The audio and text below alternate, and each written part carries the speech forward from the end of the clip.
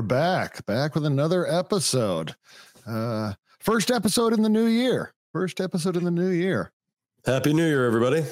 Yeah. This, we'll get out, I don't know exactly when. It'll get out shortly in the new year. The new episodes are dropping. I just listened to episode 5. I've still got to listen to 6 and 7. I enjoy our episodes, shockingly enough. And I actually we had a call out to our guest this week in episode 5. So because I used a hat that I got from our guest as my tinfoil hat. So if if y'all haven't, those of you out there, the few of you who are listening yet, if you haven't heard episode 5, you should go back and check that out. And this is your teaser for our tinfoil hat episode. Yes, it was probably one of our most spicy, intriguing. It's an interesting one. It was an interesting one. It was. It made me.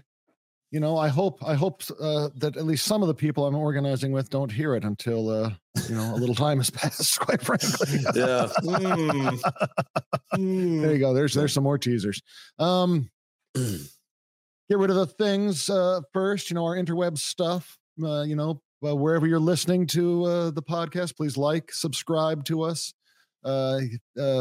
There's a likey, subscribey, I think, is one of the things that you say a lot, and I think that's could be a T-shirt. So you got to keep that. Likey, subscribey, subscribey to Rise Up with Mark Mixon, also known as Cats and Politics. Cats and Politics. I'm not sure where she is right now, but I'm sure she will interrupt us. I don't know if I've dropped her official name. You might hear me call the cat Luli, which is somehow short for Juliet Capulet. Appropriate. So likey, subscribey, wherever you follow us, wherever you listen to us. I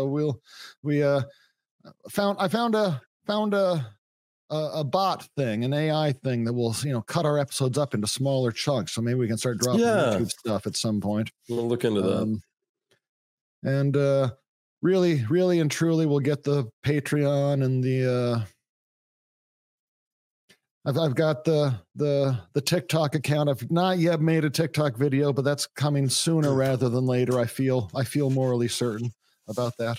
Nice. And, I've never had a TikTok. I've never been a part of a TikTok. That's going to be interesting. It's an interesting platform. It's I'm sort of enjoying it. It feels like about half ads to me right now, like about half the little TikTok videos that come across my feed are ads. But interesting. Yeah. That's all right. Well, let's get into it. What are we doing this week? Get into it. Yeah. So this week, I in the tinfoil hat episode, the hat I used was a red beret. Today I've got my friend Laura Fielding coming on. We're going to talk about her organization, the Red Berets Medicare For All. We're going to talk about universal health care. We're going to talk about craftivism. We're going to talk about really a lot of the work she's been doing sort of tirelessly for a couple of years. And now that I've sort of wet your whistle, I'm not going to let her come on and talk quite yet. Pause. Because I want to do our breaking free of propaganda section first, really quick. Usually this is where I define terms so we can all, agree on what we're talking about. And I'm not going to define a term so much this time as talk about the propaganda that is fed to us anytime any progressive policy is proposed, but really specifically with Medicare for All, with universal health care, this fucking comes out all the time. Any time Democrats are asked to support a policy, both sides of the aisle say, well, how are you going to pay for that? We can't afford that.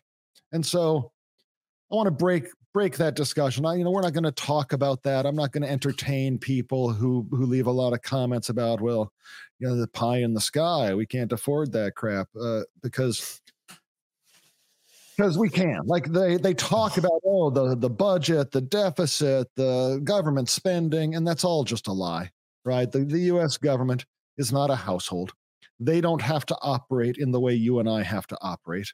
Like if they don't have enough money, they don't have to tighten their belt and cut services like they do. That austerity shit is just to punish us. It's just to torture and lie to us.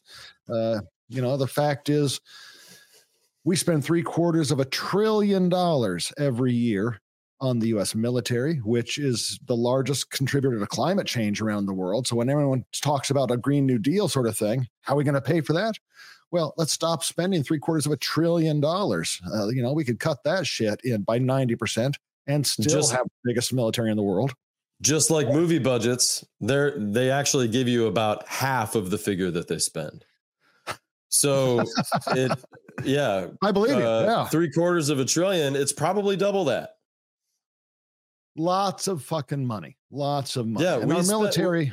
We spend the most by far out of anything else in this country on killing people and making war. That's what we do. And stealing from people. Like, I think we mentioned this in one of our previous episodes, and we were obviously going to have an episode on, maybe on the last episode, we talked about this just briefly. But as the empire is collapsing, all it has left is to extract and wage war on the imperial fringe, right? So we extracted like $1 trillion from the imperial fringe in the last year, and I'm not going to remember dude's name, and I'll bring it up. But like our military has been a thug for the capital, for the boss class, for well over 100 years, right? They are the reason behind most of the propaganda that we consume, that gets spewed to us. So we can afford it, everyone. And if you don't understand why, this might be a future episode as well. There's a thing called modern monetary theory. I recommend you Google it, look it up, educate yourselves about it a bit, because they're lying to you. Right. There's a great book. I don't remember the name of her book, but Dr. Stephanie Kelton wrote a book a couple of years ago about modern monetary theory that is very, very consumable. So please check that stuff out. And just to say, I'm not an economist, and I will never play one on TV or here. But I have heard, and I've confirmed when looking into it, that half of our U.S. debt is self-made. It is owned by the United States. We can say, we're not going to pay ourselves back. We're good. Instead, they purposely keep that to inflate things and to saddle future generations with debt, so that it seems like you have less options and less choices, and you have to go to your corporate masters and say, okay, what are we going to do? That's part of how they keep money valuable. Yeah. Meanwhile, we have maybe around $6 to $7 trillion a year that we could be spending on all kinds of things, and probably at least a quarter of it goes to some level of war, and then the rest of it goes to securing all of our financial engagements around the world. And there's no taxes that pay for that money for the war. They just print the money. They just make the money, because we are a financially sovereign nation. And if they want money, they make money. It's not backed by anything. It's not real. It's just based on our productivity. And we are the most productive society in the history of humanity. But we're lazy, Mark. Yeah. So we can afford it. We're all living at our mom's house. Yeah. And the other half of the debt, is them selling our country to people they claim are our enemies, right? Like, the Republicans think, oh, China's such a big threat. Well, stop fucking selling all of our stuff to China then. Stop having them own. Why are we in debt to China for so much? Like, First, we gave them our businesses, and then we gave them our money and our debt. But they're bad, though, and we have to stop them. That'll probably, the Republicans think they're bad. The Democrats want to murder brown people and wage war with Russia mostly. But that's one of the differences between the party, is who they want to kill, who they hate, and how they want to wage the war. More future episode topics. All right. So that's the breaking free of propaganda. They're going to say we can't afford it, and they're lying to you. So with that, I'm going to bring Laura on. We've got a transition thing. We're going to play a little bit of Barry's music, and Yeah, we're going to transition over to that and we'll be right back. Yeah. All right. Thanks, guys. Some answers, a little bit of truth. Some answers, a little bit of truth. Some answers. All right. Excellent. Laura, welcome to the show. So glad to have you here. Hello. Great. It's great to be here. Thanks for having me. This, I don't know exactly how long this will go. I want to give you plenty of room to talk. I've got questions for you. And, Adam and I, it's just sort of a free ranging discussion, right? So for people, I've known Laura for several years. I've gotten involved in some of her work, and we've worked together on other political stuff as well.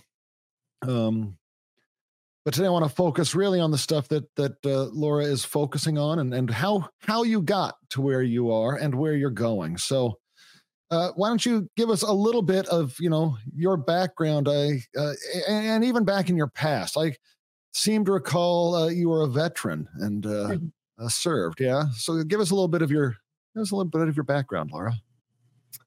Okay. I am a veteran for peace. And so I would say that first and foremost, I think what I really wanted to start with is the acknowledgement that it's Martin Luther King Jr. Day. And so I've been on Twitter, which is my primary platform where we've kind of shared so much about the Red Berets for Medicare for All coalition over the years. I should be on TikTok and all the other ones that do really well, but kind of a creature of habit. So I've been sharing quite a bit this morning, a quote that you won't read by any establishment politicians, but that we are all very familiar with as healthcare is a human right proponents, is of all the forms of inequality, injustice in healthcare is the most shocking and inhumane. Reverend Dr. Martin Luther King Jr. So, and over the years, it's been, I think it's been 7 years now. It was the fall of 2017. I wasn't involved in the Bernie 2016 campaign. I did vote for him in the primary, but I wasn't on social media. Had I been at the time and been aware of all the shenanigans and cheating, rigging, DNC rigging, but I'll answer your question and go back further. I just want to say that although myself and other craftivists that have joined me in the round over the years, to use a knitting term, people know us to have focused pretty much solely on single payer Medicare for all healthcare justice since the time that we started knitting for them. And the military background was kind of it was definitely the reason why I chose the beret, is because I thought we really need a militant symbol, except in the service of healthcare, not warfare. So the idea kind of gelled for me, because what planted the seeds was after I had done my own time in the U.S. Air Force, and then decided, I realized really early on that I had made a very grave mistake. But once you're there, there's really not much of a way to get out if you want to, anyway, everybody probably knows all of that stuff. I won't go into it, but that's a whole other, those years were very formative for me. And so having served, I didn't really become aware of healthcare in the Air Force until I was out of my active duty service, but then had met my husband, who is a retired U.S. Air Force veteran, and we served on one of his assignments after I had gotten out was that we went to RAF Lakenheath, which is in England. It's near Cambridge and Newmarket. And I was working off of the base in retail and then also going to school for massage therapy and craniosacral therapy, body psychotherapy in Cambridge. And it was there at those very deeply grounding and interpersonal. This is the first time I've really gotten a chance to speak about this, and it's because you've just given me permission, and I really appreciate it because this is very, it's very linked with who I am as a love warrior, to use Dr. Cornel West's campaign call, as a love warrior. So I got very close with those on that body psychotherapy and biodynamic massage course in Cambridge over the course of 4 years. And they began asking me in the tea times and the lunch, the breaks, Laura, how can you stand to serve a country that leaves so much behind? And it really, it hit me at that point as both like a shock and shame, because we were still serving. And I thought at that time during the Bush Jr. era was the most humiliating time to be active or in that military industrial complex. In this present moment, I have never been so shocked and so ashamed and so angry at the government that we do not, that is not free and fair elections, and we do not live in a democracy. And all of us who are awake and aware understand that point. But even through the Trump years, nothing has been as deeply shameful and embarrassing and appalling as this moment that we are in right now, with the genocide that is going on. Oh, sorry. So yeah, get a word in edgewise. I'll come back. No, that's great to know a little bit more about you. Oh, please. Well, it was the it's like that planted the seeds. I didn't know what to do with that at the time. Like, oh yes, we are, but it was the seeds of, you're they didn't say it in these words, but you're part of the evil empire,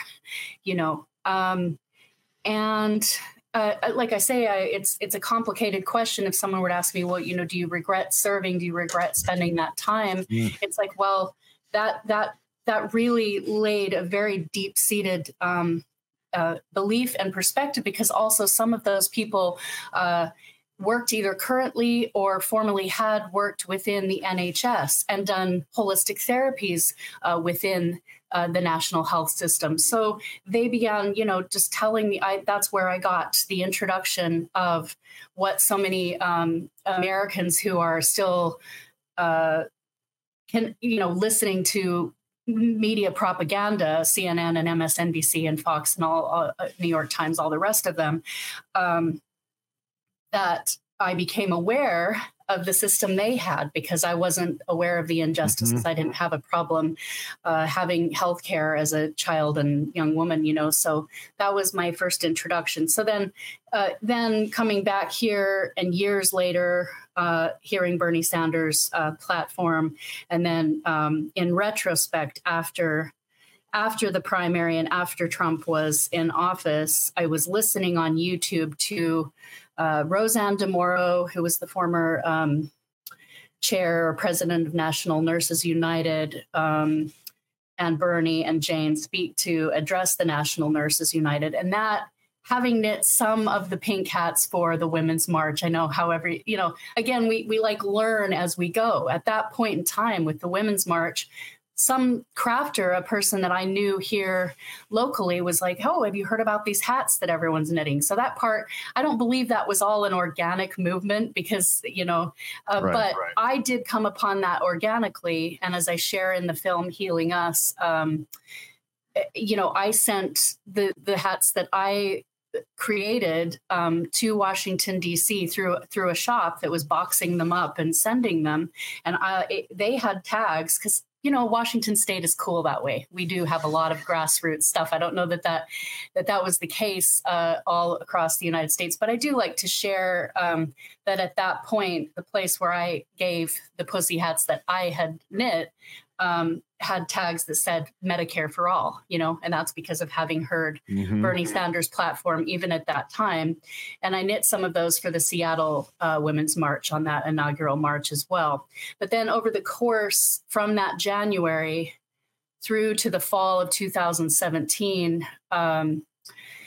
that's when I had listened to, that address to the National Nurses United. And that's when the idea just all of a sudden kind of gelled of, wow, just imagine all of those, that sea of pink hats and craftivism. That's hours and hours of collective craftivism. And from the aerial views, as we can all see in the current moment, the aerial views of people showing up with the flags of Palestine, that's very, very powerful imagery that even though the mainstream propagandists do not cover it, it's all over social media. So that was really the idea, was what if we could get people crafting in a sea of national nurses red for National Improved Medicare for All, that would maybe, some very bold imagery. So that was and we need the militant symbol of, So here, this one was crow. Let me find the crocheted. I always have usually whole Washington, and the lighting's not very good, but this is one of Scott DeNoyer's hand-carved pins with the solidarity apple and heartbeat. So the craftivism has just, and this one was crocheted by Michelle DeVilliers. So I always said, shades of red, any shade of red, and obviously the craftivism just kind of grows itself, and we return to red because it's the color of the heart. And in the early years, I had so many people saying, so you're supporting Trump, or those are, I would love that, but I've heard everything from communist, it's like, okay, this is the color of healthcare. The right wing doesn't own that color. It's a socialist, and it's a beautiful color. It's a color of love. And so there you go. That's well, that's great to know more about you, like I said, and really some powerful stuff in there. I have a few things to respond to. Ceasefire now, please. Ceasefire now. Yes, I got to attach this to something, but it's kind of a work in progress. And a couple of months ago, I knit a beret in solidarity with the Palestinian. Palestine, Palestine. So you mentioned how formative your service was, and how that was a powerful question. Then it clearly impacted you back then. Like, how can you serve a nation that leaves so many behind? Mm-hmm. And it is complicated. Like, the military. Well, we're as I said in our initial segment, like we are inundated by propaganda, and they force our society. They craft our society in such a way to force people into service, right? Yes. They don't want us to be well off, because then how would they feed the military-industrial complex? And with a draft, right? Which they're talking about bringing it back. That I would, and I think we'll get there in our military-industrial complex episode or episodes, but I feel like that was really when the military propaganda and why so much money is spent by the Department of Defense on making movies and television was like they did not like the blowback that happened from the draft during Vietnam, and the way so many people were turned against it. They had to craft our brains to make sure that we would not go that direction. So it is a complex issue, because people can't be held responsible can't be blamed rather for participating in the society that we live in. Like, when people were using plastic canoes to embargo Shell out here a few years ago in the Sound. You'd hear people saying, "Oh, using plastic to try to stop oil," and as if they're, very smart and got some sort of gotcha. Like you can't blame people who are participating in society and still want to change it. Like that's okay. You can participate in society and want to change it. Yes. And as we wake up, like we all also need to take responsibility for our actions. Like I don't call people out on it very often because hopefully people are growing and understanding what that like voting has consequences. But those people who voted for Biden in a very real way now have the blood of tens of thousands of Palestinians on their hands. Like if they had not put him in office, those people might not be dead. I'm not pro-Trump even a little fucking bit. But I want to make one quick statement on that. And that's only that I came to a place during the Trump administration, and I'm definitely there now, that it doesn't matter. Like they will get whoever they can in there to do exactly what they want. And if they don't, then they're going to destroy that person. So that's what they're doing now with Trump, because they couldn't really control them the way that they wanted to. And I don't think that he's a better option because he's a crazy man. But Biden is what the military industrial complex, like it's Reagan again, right? It's a guy that's lost his mind and can be pulled in any direction that you want him to go in. And he is such a nationalistic, mentality type of guy that I'm he's not just going to fight those wars. So I'm not pro-Trump at all. I agree with Dr. West when he calls him a gangster. I think he's a neo-fascist. I think he will lead the country down a very dark place. And at the same time, we did not have any proxy wars during the 4 years that he was in office. Right. Don't forget about the missiles he sent into Syria. Like he flirted with doing exactly what they always have presidents do. And then for some reason he did back off. So I will give him that. But I still wonder, would he have completely just left Israel to their own thing? I mean, he was doing everything Bibi wanted him to do when he was in office. So I mean, I agree. I think America supports Israel, right? I won't entertain Trump would be worse thing because that's used as cover. Not worse, right? The same. I just think that we probably would be in the same place. Here's the thing that I keep reminding people on social media, that Biden's record on the Iraq war, not only voting for it, but pushing and lobbying holdout Dems who were on the fence to vote for the Iraq war. That piece just in and of itself, it doesn't matter what Trump would do. The fact of the matter is, at that point, he did not have that blood on his hands. He did not have that congressional record and that vote, which was a deeply consequential and bloody vote. And again, not only a vote, using all of his bully power that he had in the Congress. Yep. And I made that argument in 2020 out on Twitter, and I wasn't the only one who was like, definitively, record-wise, you cannot say that this is, quote unquote, a lesser evil vote. No. He helped. He was very instrumental in getting us into the Iraq war. So, sorry to come out so forcefully on that. I also am not pro-Trump and obviously did not vote for Trump and will not vote for Trump. But this idea that, clearly in this current situation that we're in, I hope and think that everyone that has independent media available to them can now see that it just has to happen. As painful as it is, we're going to give it our best shot in this independent sphere. But the movement through multiple candidates, and see, we could get into that too. I actually think right now in this moment, we can talk about strategy, and I've had people out on Twitter saying these candidates need to come together. That is, I think that will happen in time, or that's on them. Here's the thing we can look at in the present moment when it comes down to breaking the corrupt duopoly, and I think it's a brilliant thing to have multiple human rights and anti-imperial candidates leading people in this movement. So because one candidate or one campaign or party might inspire a whole bunch of certain people. And then another candidate or movement leader speaks to others. So right now, in my view, the job is to, especially in this thing where we're told we have to vote blue to save democracy. First of all, we've already covered how we don't live in that's asinine. We don't live in a democracy.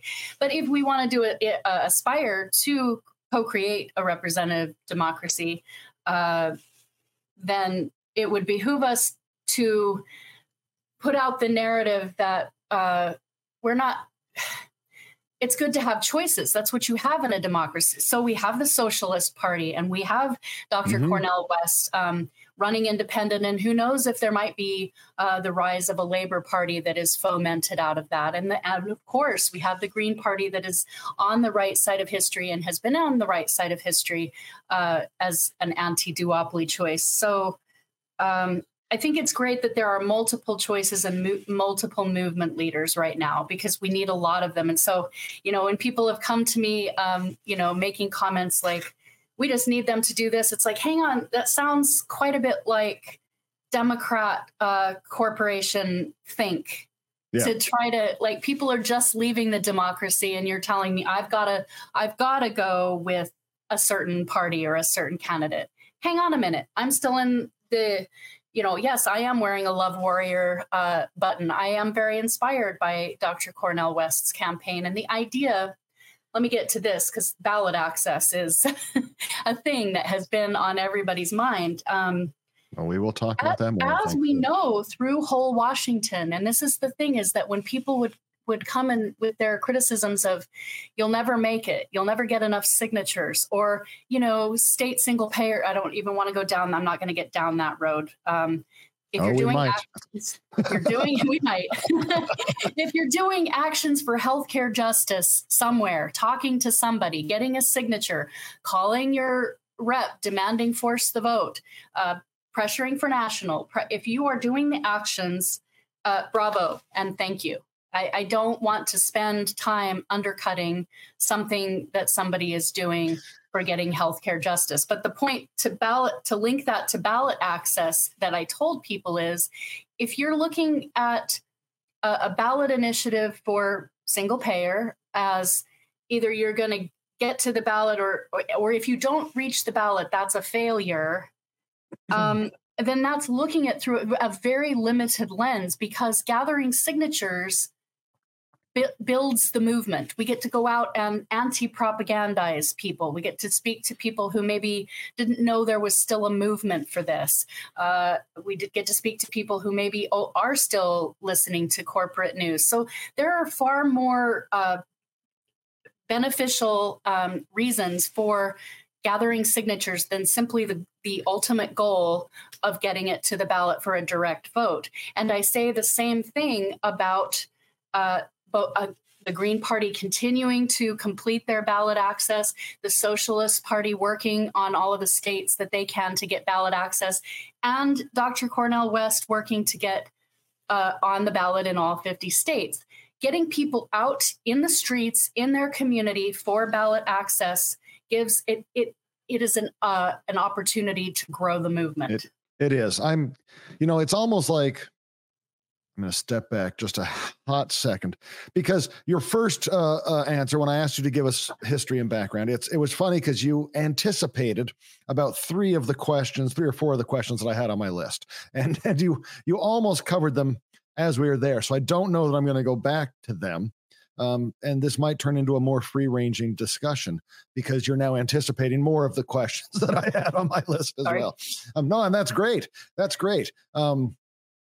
So at some point I might want to, you covered the pink hats, I think, a bit, and I might want to just discuss at some point what craftivism is writ large, but also maybe not, because I'm really enjoying this discussion and the points you brought up, and I agree with you just so wholeheartedly. I have had several meetings this last week about organizing, and I don't know if I've defined it in our fighting back or our breaking free of propaganda section, but I really define organizing as building the relationships needed to get to achieve the change a community wants to see. Right. And it's like, I don't feel that any campaign I've worked on, whether we got the initiative on the ballot, whether we got the candidate in office, none of them are failures as long as I'm doing real organizing. If I am building those relationships, then worst case scenario, I'm sowing the ground so that our future efforts can be fruitful. Right. Yes. And I sow, I'm wearing a Green Party t-shirt. I don't know if people can see the various stuff. You've got a Love Warrior hat on. Full disclosure for our listeners, both Laura and I volunteer for the Dr. Cornel West campaign right now. We've got a meeting coming up here in a couple of weeks. A little less than 2 weeks now. And we are going to be working on ballot access. I am also working with my candidate. I'm a campaign manager now, at least interim campaign manager for Jason Call for Congress in Washington 02. We're going to be going to Idaho to help get Dr. Stein on the ballot in Idaho. And I've been, working in the Cornel West Slack and the Idaho channel as well. Like, I just received the petitions from the Idaho Secretary of State's office. There's a women's march happening next Saturday, and I'm not going to be able to drive to Boise for that women's march to collect signatures for Dr. West there, because I will be in Oak Harbor with Jason. Yeah, that's the thing. Look what a rich in the tapestry of opportunities for us to create change. And it's so intersectional right now. That's beautiful. It really is. And for you, and you would have found out here in a couple of weeks, at our first Cornel West meeting, Washington Cornel West meeting, and in some of the other work I'm doing, because I also work with the Washington Forward Party, and I've got signed up for, since I work on a green campaign, I'm working with a lot of the state Green Party members. And I've discussed, had a conversation or two with an organizer for PSL here in Puget Sound, PSL. And I'm really hoping to put to end, another thing I'll drop later, but I intend at this point, not hoping, I intend us to have a unified third-party nominating convention where volunteers for Dr. West, Green Party, Forward Party, if I can get them on board, PSL, if they would like to join us, the Unicorn Party, who I will talk about a little more later. But we can all meet together and have a united party where we are seeking ballot access for all of our candidates. We can't all sign for each other, but we can all be there together, collecting signatures together and giving people actual options and actual choices. And more importantly, building the relationships, right? And getting to know each other. And because I don't think the left is as fringe as people think. I think we are legion, and we are just diffused, and we are focused on different movements right now. And, one of the other things that the Green Party campaigning has given me the opportunity is to get to know campaign staffers for other national offices across the country. And we're beginning to discuss, like, how can we start meeting monthly to have strategy sessions about making the movement for the people more cohesive and more coherent and more effective? So, sorry, you triggered a lot of thoughts in my head. I wanted to hop on that. I do want to step back about craftivism sort of writ large, because it's a thing. You've given us two great examples of craftivism, both the wooden lockets, the Scott carves, as well as the hats y'all knit. So I just want to ask you to talk a little bit more about craftivism and about how you see that as being an effective tool for people who want to make change. Well, one of the most brilliant examples right now in the movement, again, with the imagery for an immediate and permanent ceasefire and a free Palestine and stop the genocide, is we don't, Sakura Force, who is also in the film and who you have met, is in Healing Us.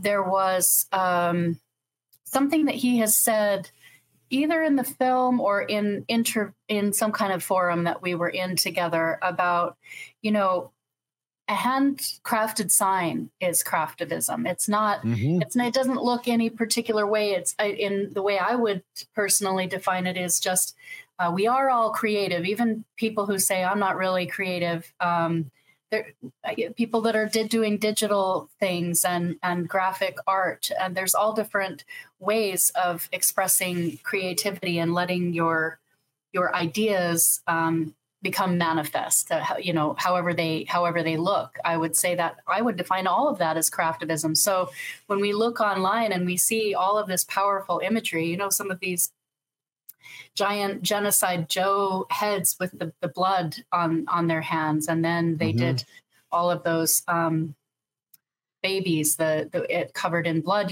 That is extremely powerful imagery, and I would call that craftivism. Someone took time to create all of those things, and there is something that's very powerful about something that like the flag that is in Healing Us, that's been all throughout Washington. You probably saw it. I thought it was brilliant during the marches for Medicare for All. That you all made sure that it was the backdrop for the speakers at the Seattle March, because I had hand painted that, and for those who watch the podcast who haven't seen Healing Us yet or aren't familiar, we kind of have brought that hand painted flag, which the idea behind that was like putting all of these hands. There's 50 handprints in all different shades of the Rainbow Coalition around the Earth, instead of the 50 stars. And then on the stars and stripes are perhaps not every single country, but the majority of countries that have universal healthcare or single payer, some form of universal health care, and the year in alphabetical order and the year that they achieved it. So we brought that imagery to the Women's March, the first Women's March in Olympia. I didn't march in Seattle. Actually, no, that was the second year. Am I getting things confused? Well, I marched the first year. That was the first year that we were bringing the Red Berets to the Women's March was actually the second Women's March. And I went down there and met Sarah Hansen, who has crocheted many, down in Olympia, and was one of the first whole Washington volunteers that I met in person. And we brought our Red Berets that second January in 2018, early 2018. And that was the year that Whole Washington ran our first ballot initiative, the ballot initiative to the people, where we gathered 103,000 signatures on volunteer efforts alone. But we brought the platform of Whole Washington and National Improved Medicare for all the people in Olympia that were marching for the Women's March to see. So that's showing up with the platform that maybe not everybody there was aware of it. And this is why over the years, as people have, maybe quibbled about state versus always wanting to make it a state versus national. It's like, no, there is healthcare justice and taking action for it, or not. It's if you're building that movement, and I think that was a good example of we can do both at the same time. The flag and our signs for National Improved Medicare for All were there with our Red Berets, and also Whole Washington literature, and then we were out in force that year. That was the most mobilizing and memorable time to date in my 7 years of activism, was that spring gathering signatures for Whole Washington, when everybody's still coming off of shit, we're not getting health care. We're not getting health care if it's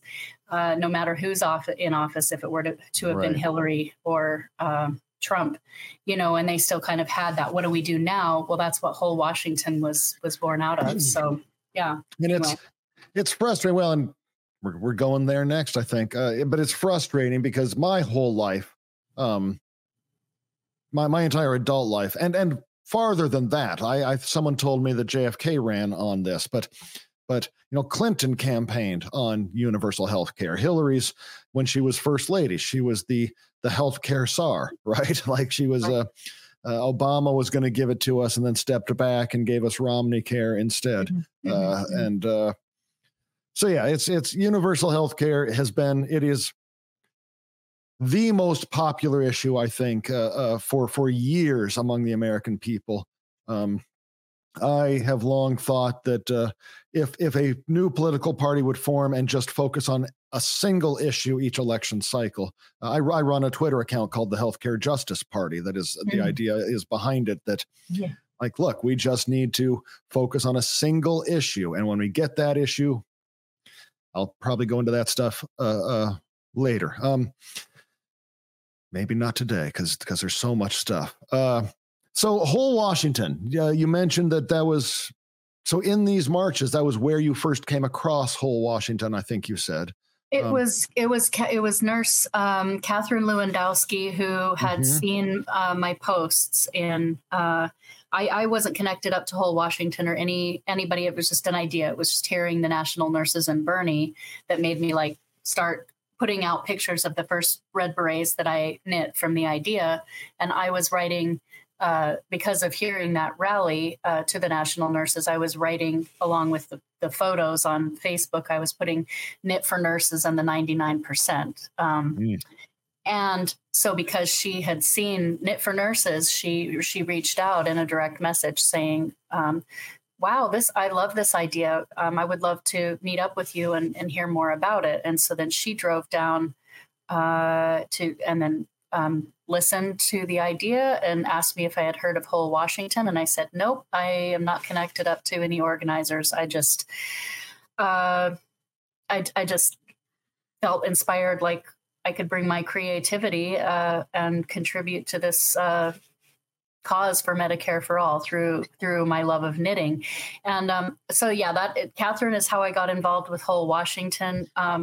And then after that ballot initiative, it was like we were doing everything at once, trying to build social media, Twitter. I created the Red Berets Twitter account on there and was like seeing that they were so small and not getting enough traction. We were out trying to gather signatures and do all the things that you have to do during a grassroots ballot initiative. And I thought to myself, when we came not close, because over 300,000 is a ton of signatures. But had we more volunteers or a little bit more money to pay some signature gatherers, we were within grasp. And the idea of a people's ballot initiative that was so inspiring. Whole other thing. But where was I going with that?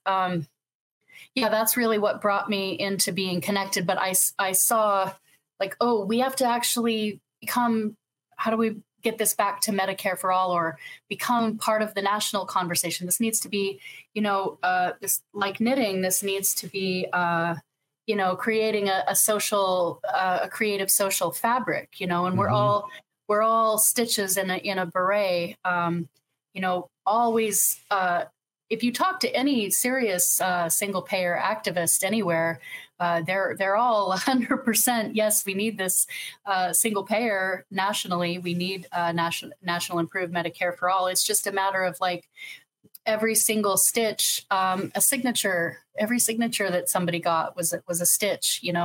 Every time somebody posts on social media. So we're building movements. I go to all these state, like New York Health Campaign and CalCare. So much of the time they are also in their messages reminding people or having actions for, always reminding people of both and at the same time. So, and that's kind of the Bernie 220 was the next way of like, how do we bring the craftivism to the national movement? Because we have to be part of this larger force and this national demand. And then Force the Vote was another movement in time. So for me, it's about for Red Berets, it's always been about bringing the craft where there is energy and a movement rising and building up, so that everybody that was connected with Force the Vote probably saw what a moment in time when we were all demanding that. We were loud voices for that movement to try to push the progressive the squad and the progressives to force the vote. We don't need to get into that either. But again, it was another point in time where we kind of put our energy there. And then after, and that is key, that's key for healing us, because after force the vote, after we were not able to get them to get behind that, there was a lot of very frustrated and angry energy in the movement, because we knew that was our moment in a Biden administration for getting single payer Medicare for all to be part of the national conversation and demands. That's what was important about it. And you had every progressives and people pushing back saying, nah, here's why we can't have that. It's like, and we don't have the votes anyway. It's like, this is about pushing this demand into the national conversation and making demands for it. That's what this is about right now. So there was frustrated energy coming off of when we weren't able to get them to force and demand concessions for their vote for Nancy Pelosi. And what came about in, that the new year after that was, a couple of organizers, Sharif Snuggs, reaching out through Twitter asking, we were saying we want to do, he was just tweeting at me over and over.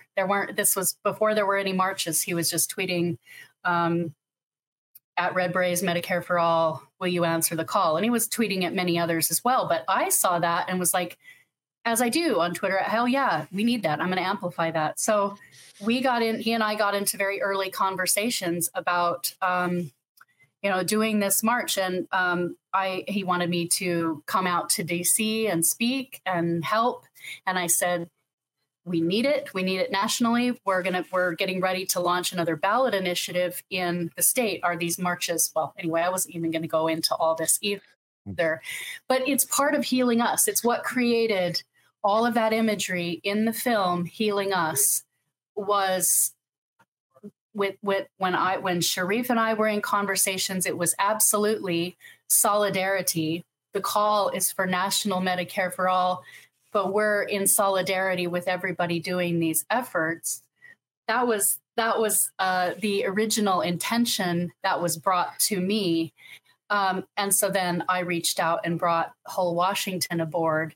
And it was DC and then LA. And then Sharif said, what about Seattle? And I said, well, it needs to be in he said, what about Washington State? And I said, well, it needs to be in Seattle. If we're only going to do one big one, it should be in Seattle, because that's Rep. Jayapal. And, just that's for the most bang for our buck. And I said, and I'm not the person to organize that, but I know who I can reach out to. So that's when I reached out to Andre Stackhouse. And really, when we got those first 3 marches on the map going, that's when it started to explode, because from there, people can see, oh, this is a thing. This is a movement. This is a thing that's happening. And then all of a sudden there were marches, people signing up aboard to do this all over the states. And what was so brilliant about that moment in time, and I know you were a co-organizer and did a lot of organizing for the Seattle March, Mark, is that what I found brilliant about it is it was just so grassroots, and you had people that were speaking at all of these marches. The coalition included, Green Party and people running as progressive Democrats. There's become like even less open-mindedness or tolerance for that, just because we've seen, oh, wow, that's just not working really. But right. You had Jimmy Dore, you literally had like extremely anti-establishment, hell yeah, single payer now. And then you had people that were, more within the Dem and, the elect through that. You just had this whole broad, beautiful coalition of all kinds of different grassroots organizations. It was a powerful movement. So, yes, so much there, and you've a couple times said you're not going to talk about it, but now I'm going to force you to, because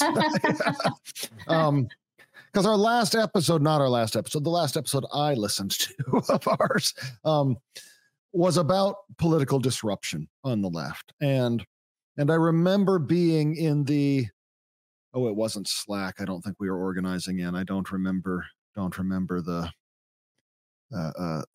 forums we were using. I remember as we were beginning to rev up those marches and the multiple cities, and suddenly, once we had those 3 on the map, and it began to take off, then the agents of disruption began appearing, and we had some people in the Midwest who were neo-Nazis who were claiming that they were starting marches, and the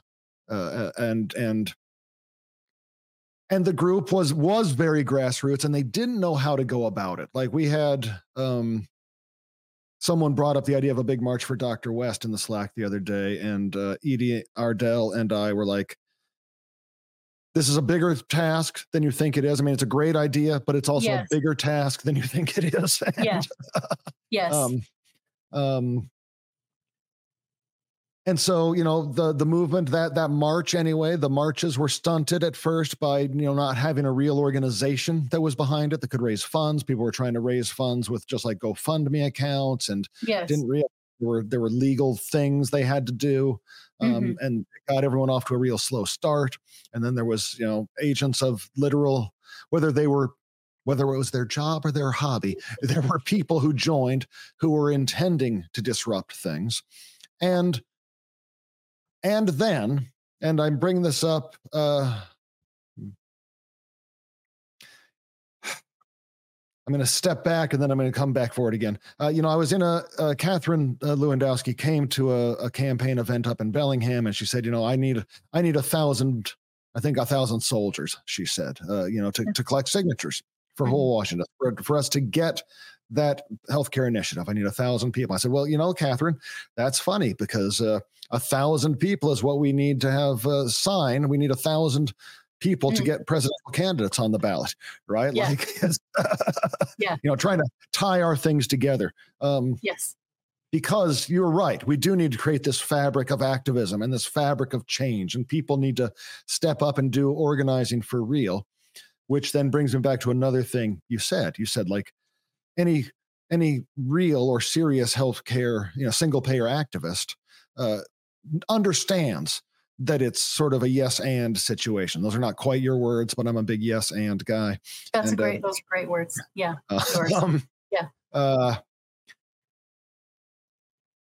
And I was very distressed after. I remember being in and this was one of my questions, and it doesn't need to be a question right now, but I remember being, before Medicare for All became an organization, I remember being in those online meetings and having the discussion, and me being a union guy and a union organizer, and having sat at the bargaining table a lot. I was sort of arguing against Medicare for All as a saying, not as a goal, but as a saying, because tactically, first of all, right now, I know the actual movement wants national improved Medicare for All. And Medicare for All is the name of a bill that's been introduced in Congress, various bills that have been introduced in Congress every session for like 20 years.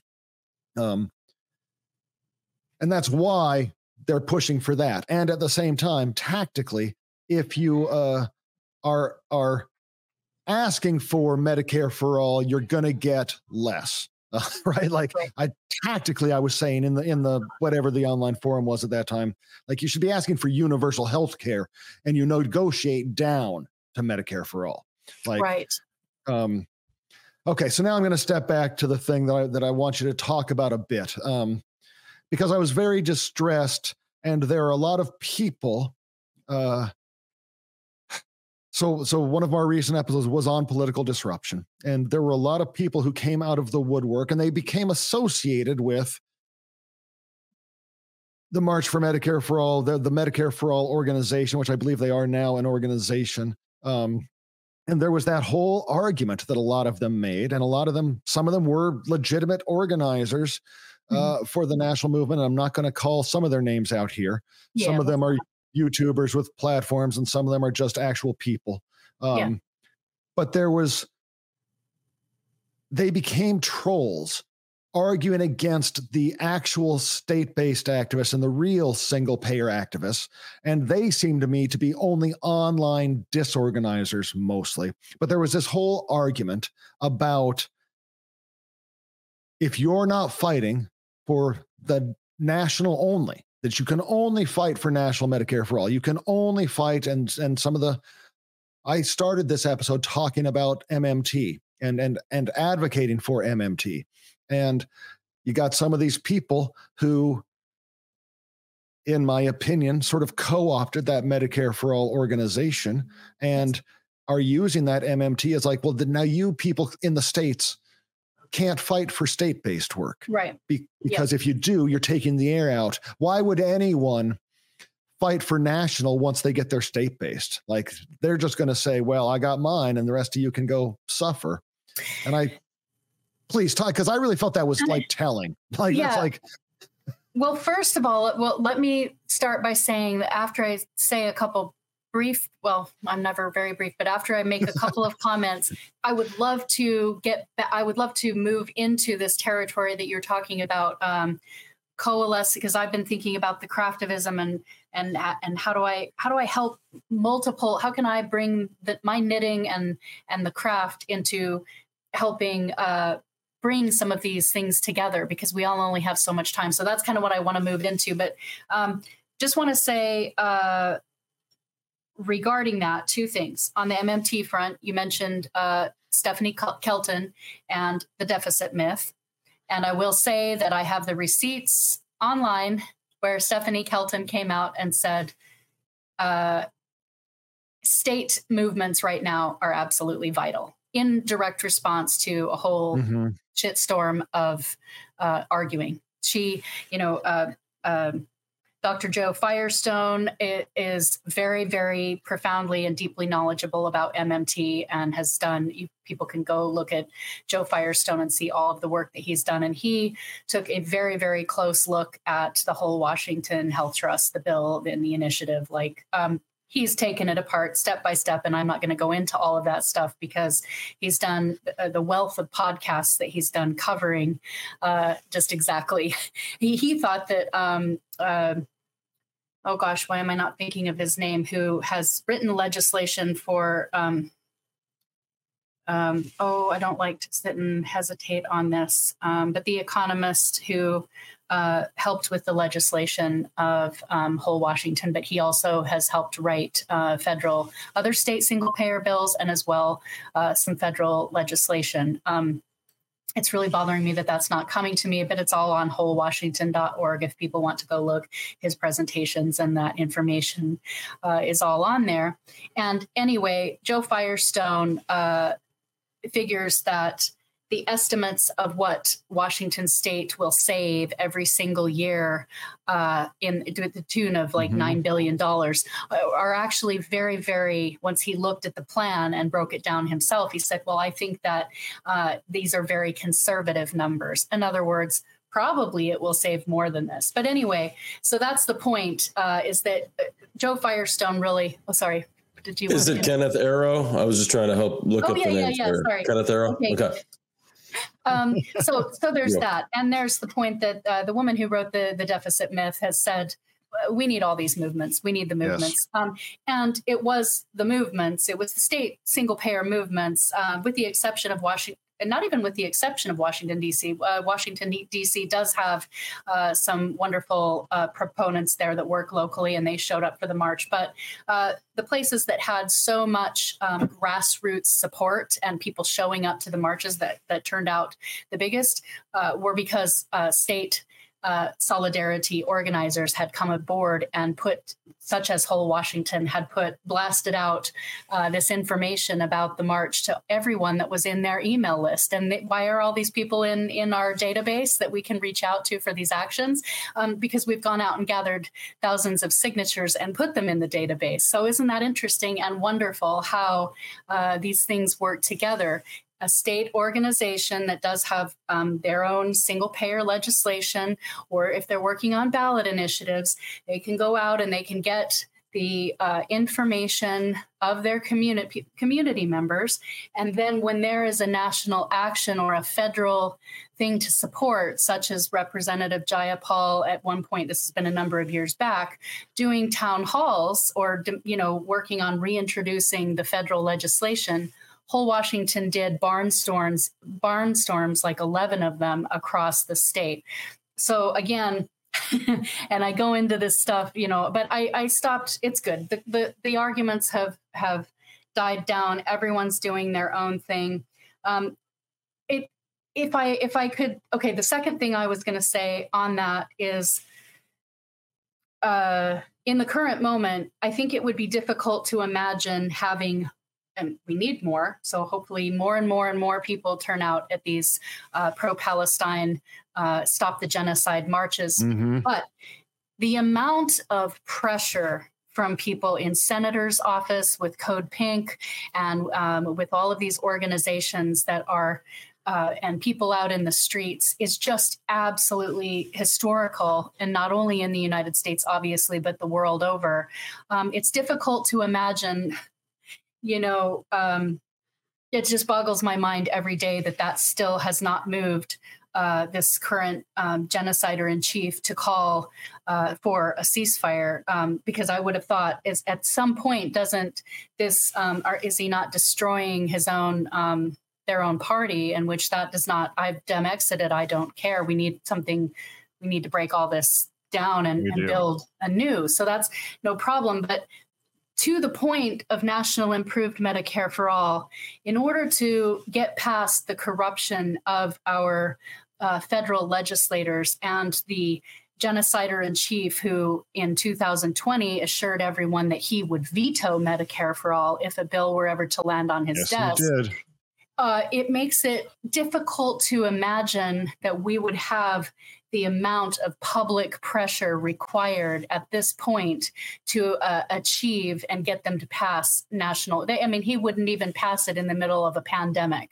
So again, that's not me saying don't go out and make and keep up these constant demands. I do continue to pressure. I put anytime that there's protect the ACA, sign up for the ACA stuff coming out of the Biden administration or the Democrats, I will use my platform to quote tweet the information of Healing Us movie, and no, we need single payer. We need Medicare for all. We need universal health care. I try to kind of use those terms interchangeably.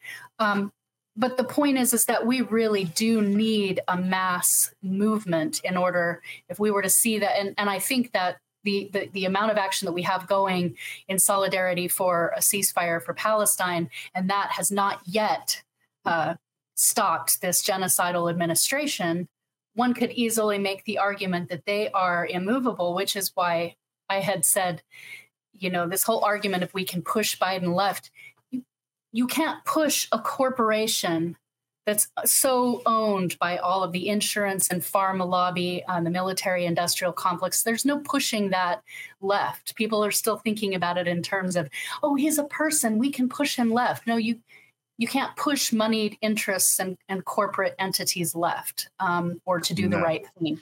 So that's all I have to say about the whole national movement. I just extend my gratitude to everyone who's willing to take action online, in person, creative, really, really organized, whatever people's different method for acting for healthcare now, I am in deep appreciation and solidarity with.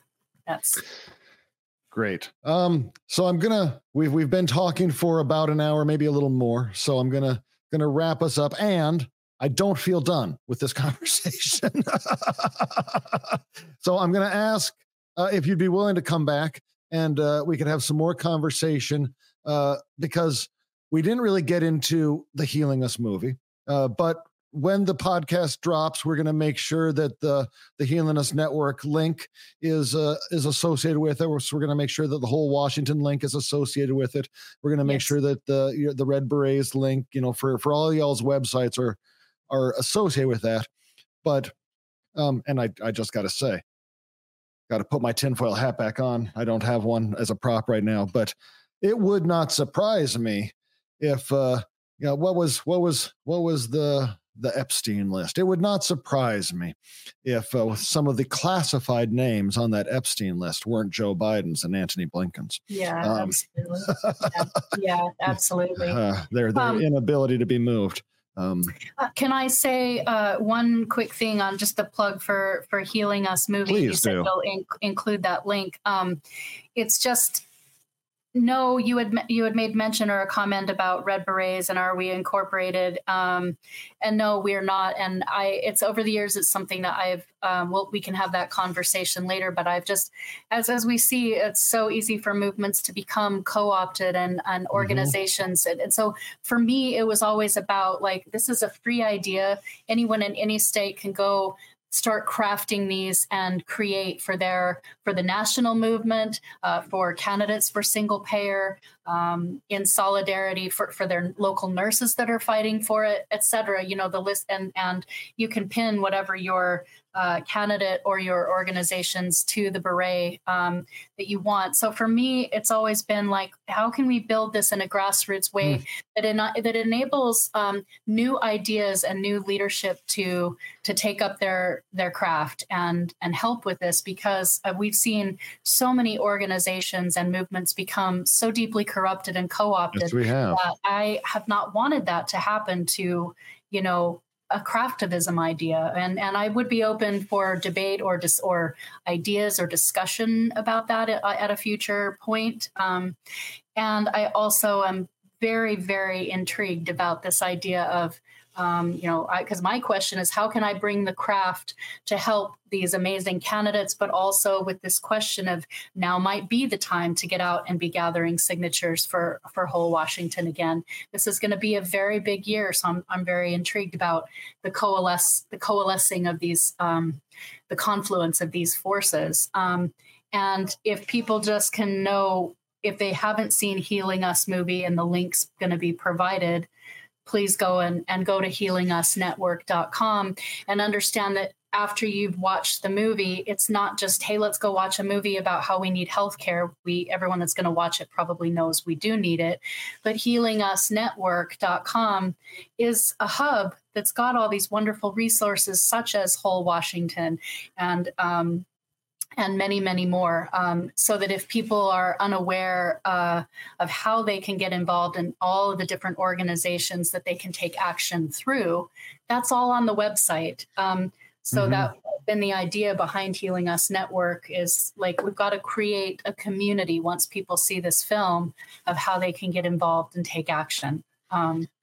So I hope that wasn't too long of a closing line. Thank you very much.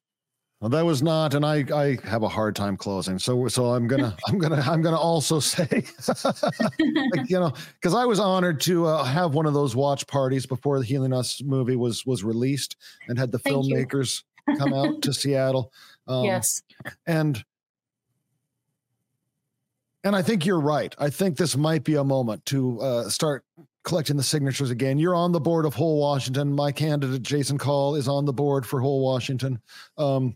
And as and you've inspired me, I think, and I do definitely want you back. Let's when we actually close the show, let's chat for a bit and see if we can't set up another time, because I'd like to talk more about Healing Us and about that experience. I'd like to talk more about, excuse me, about what the next tactic is. Once several years ago, or maybe a year ago, I heard you say that you're always looking for the next tactic. You're always looking for the next thing. And I think this might be the time to find that. That was, yes. I'm also often looking for the next tactic because damn it, we need the change. We need the change. Right. Yeah.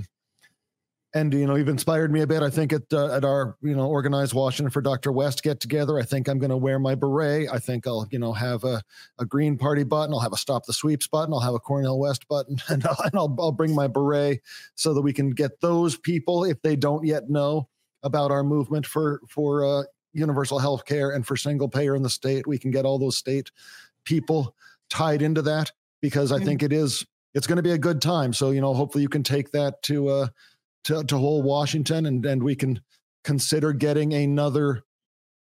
Yeah, it might be the time to get another bill ready. Right? Just thank you so much for hosting that, Mark, and the space was beautiful. And hopefully on our next time when we get together, maybe we can start there and we can talk about that Healing Us screening, and talk about how amazing it would be to do another screening where we have Dr. Cornell West and or Dr. Jill Stein, wouldn't it be cool to do another Healing Us screening in Seattle at your venue? It was absolutely beautiful. And thank you from the bottom of our heart for doing that. Thank you. It was truly my honor. I sometimes feel that I just don't do enough. I've been, awed, one of the reasons I want to step up for Jason is I'm just in awe of what a machine he is out there, always campaigning. Yourself and Catherine and all the single payer organizers, how single minded, how single focused you are. You are driven, and it is awe inspiring, and it's something I feel like I aspire to. And so I try to end every episode with a call to action, and Good. that's what I'm doing now. It's like the question is, like, we've identified a problem. The problem is that we need healthcare. Every other major industrialized nation has universal healthcare. We need it. There are ways we can have it. We know, as we started the episode, we can afford it. Like they can just give us healthcare if they choose. They want us impoverished. So what can you do? What can I do? You know what you can do. You're doing it. You inspire people by doing it. So what can our listeners do? I think this is going to become my tagline. Organizing is always the answer, right? You need to get out there. You need to get organizing. You need to talk to your friends. You need to join a group. I think Red Berets being not an organization, being just a network of people who are driven activists is a beautiful thing. If you have those skills, if you can knit or crochet, if you can't, Scott makes these wooden lockets that he puts a vinyl of some sort on, you can do something. I guarantee you can do something. We have, and we've raised money for Whole Washington with that. Scott has donated those to Whole Washington. We've donated berets to Whole Washington because the movement doesn't have a lot of money, but we give what we have, and we've done fundraising so people can use these for that purpose independently. Yeah. So please, everyone out there, get involved. Talk to your neighbors. Talk to your friends. Do a thing. Call. Act. My words are failing me. Laura, thank you so much. I really, really appreciate you being here with us. And thank you, everyone who's listening. And join us next time for Rise Up with Mark Mixon. Take care, everybody. Bye. Some answers, a little bit of truth. Some answers, a little bit of truth.